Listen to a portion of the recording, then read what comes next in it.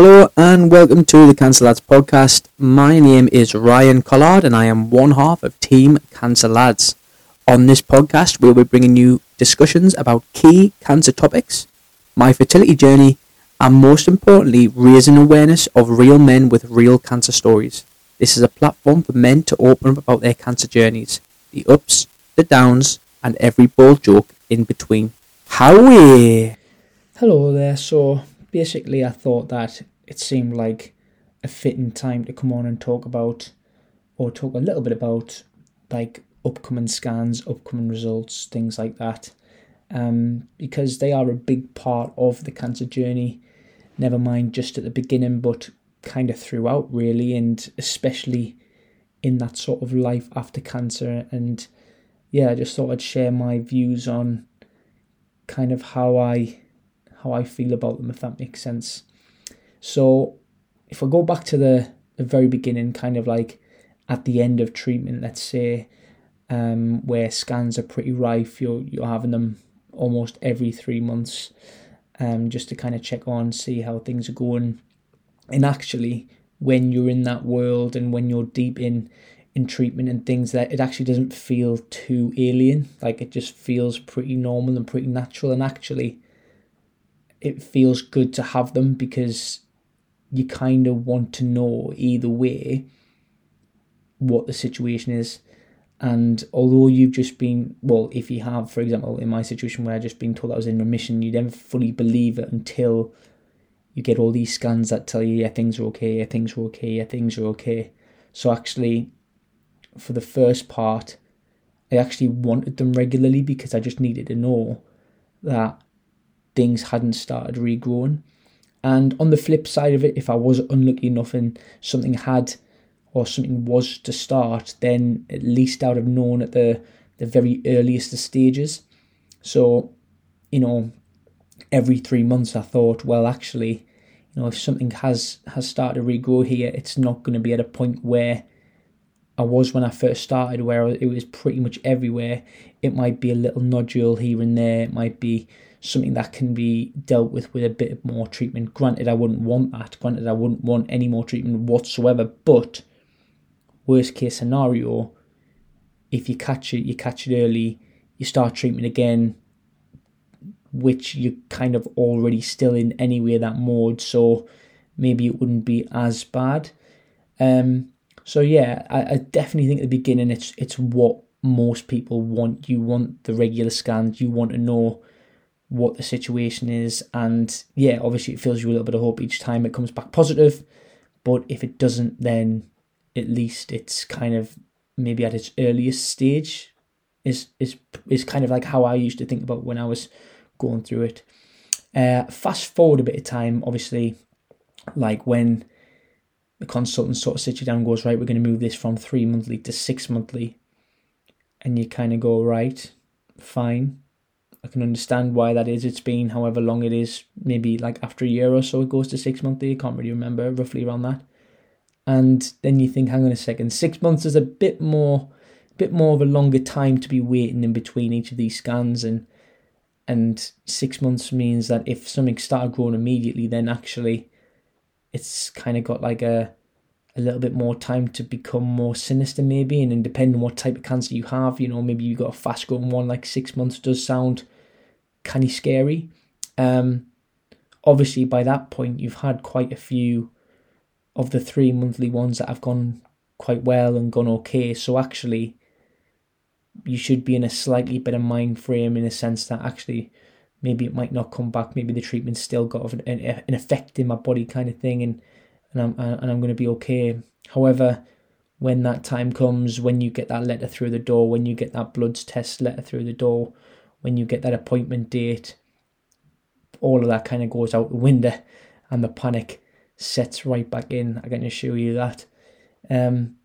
Yeah, it's not a nice feeling at all when you see and you've got it coming up, because in your head especially I think the first time it was 6 monthly, I felt like this is the longest I've been away from any sort of scan, appointment, bloods. Like, it just felt like I was away from treatment for an age. And especially when you're having the treatment that I was having, in the sense that it was such regular treatment, weekly, in like 4 or 5 nights a week sometimes, and then like scans, bloods, like it was just constant, relentless. Like you didn't get a break from it. It was a full year of treatment, to then have that period of time of sort of 6 months where you're just sort of just getting on with life, let's say, and then you've got this comeback. It just throws you back into the whole world, and you go in and you see the faces that, the nurses that have looked after you, and the same people who scan you every single time, and you go, wow, I've had a little bit of a break from this. I'm not sure I'm ready to go back. So I think that was definitely one of the scariest ones, the first kind of 6 month one, when you go, oh wow, have I really just put all this behind us and just completely forgot about the cancer world, let's say, start to live my life a little bit. And well, I say start to live my life, just forget about it, forgot about cancer a little bit as such. So then when you go back to the bloods and the scans again, you're kind of there like, right, okay, here we go again. This could go downhill very quickly if things were to sort of go tits up, let's say. But yeah, again, luckily for me, like my 6 monthly one was fine, and the other 6 monthly ones that I had were okay, but nothing really prepares you or warns you for that kind of feeling that you get in your stomach, that sinking feeling. And yeah, it's not nice. And that only intensifies when it goes from 6 months to a year. Like, you think to yourself, or some people might think on the outside, right, if you're having yearly scans, you're in a pretty good place.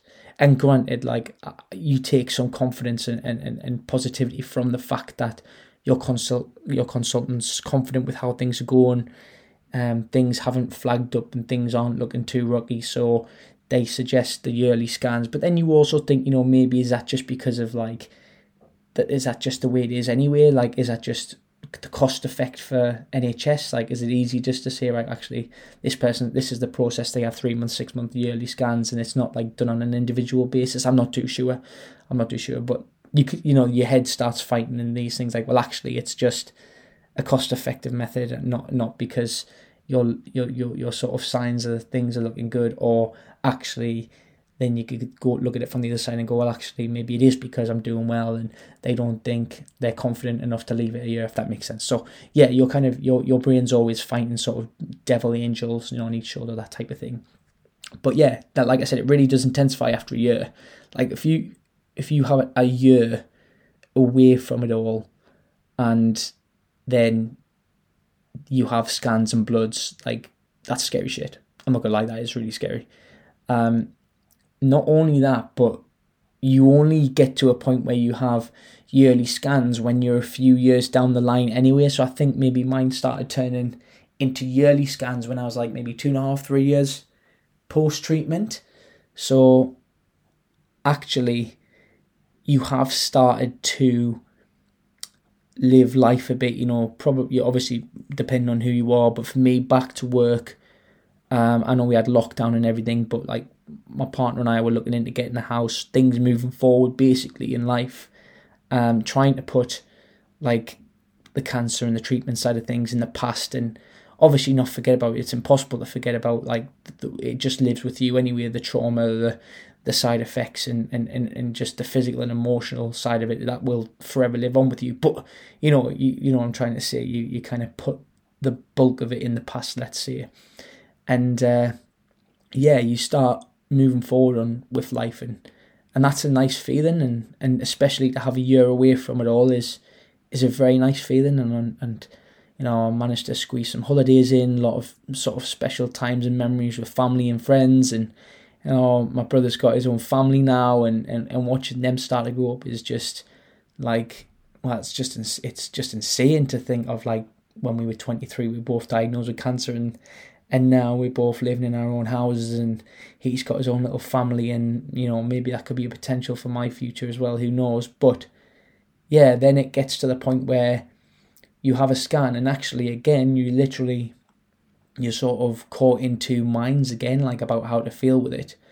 Initially, as people say, it does get better with time, and mentally, I guess, for the majority and the most part of it, yes, it does.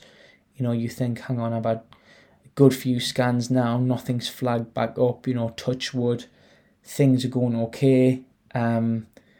However, you're in a situation now where you've actually got so much more to lose. Like, when I was having my 3 monthly ones, if I was to then be told that it started to regrow, it started to kind of come back, you might need more treatment. Yes, it's crushing. Yes, it's absolutely devastating, demoralizing, like just kills you off. But you're already like in cancer mode, like you're in treatment mode. Like it's almost like you just go back to, you're already in that world. Fast forward a few years when you're having yearly scans and life, it looks a lot different, and you're quite far away from what has been, to then be like, right, if anything was to come out of this now, I'm screwed. Like, I'm so screwed. I've literally got a house with my partner. What would happen with that? If we can't, the cost of living anyway, but like if I'm out of work due to treatment, like what happens there? Like, does that put a pressure on us that way? Like, we're currently going through the IVF process. When I say currently, I mean we're starting it, but like, what does that mean? Will they allow us to start it? Because now I'm a vulnerable person going through treatment again. Will they allow us to go through and put that burden on just Soph by herself, potentially, if that was, if worst case scenario? I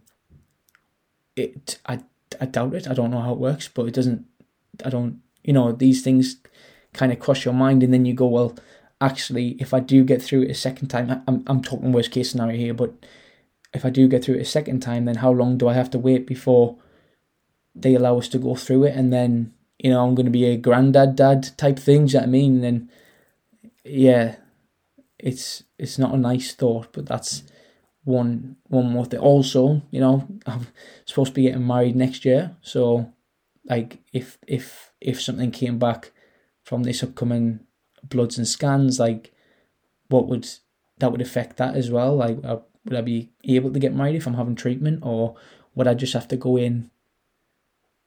into it like just as a cancer patient? I don't know. So yeah, there's a hell of a lot to lose now, like a hell of a lot, and I just can't see myself back in that world, and I'm genuinely scared of that world. Like, it was the most unpleasant experience of my entire life. It's horrendous. It's horrible.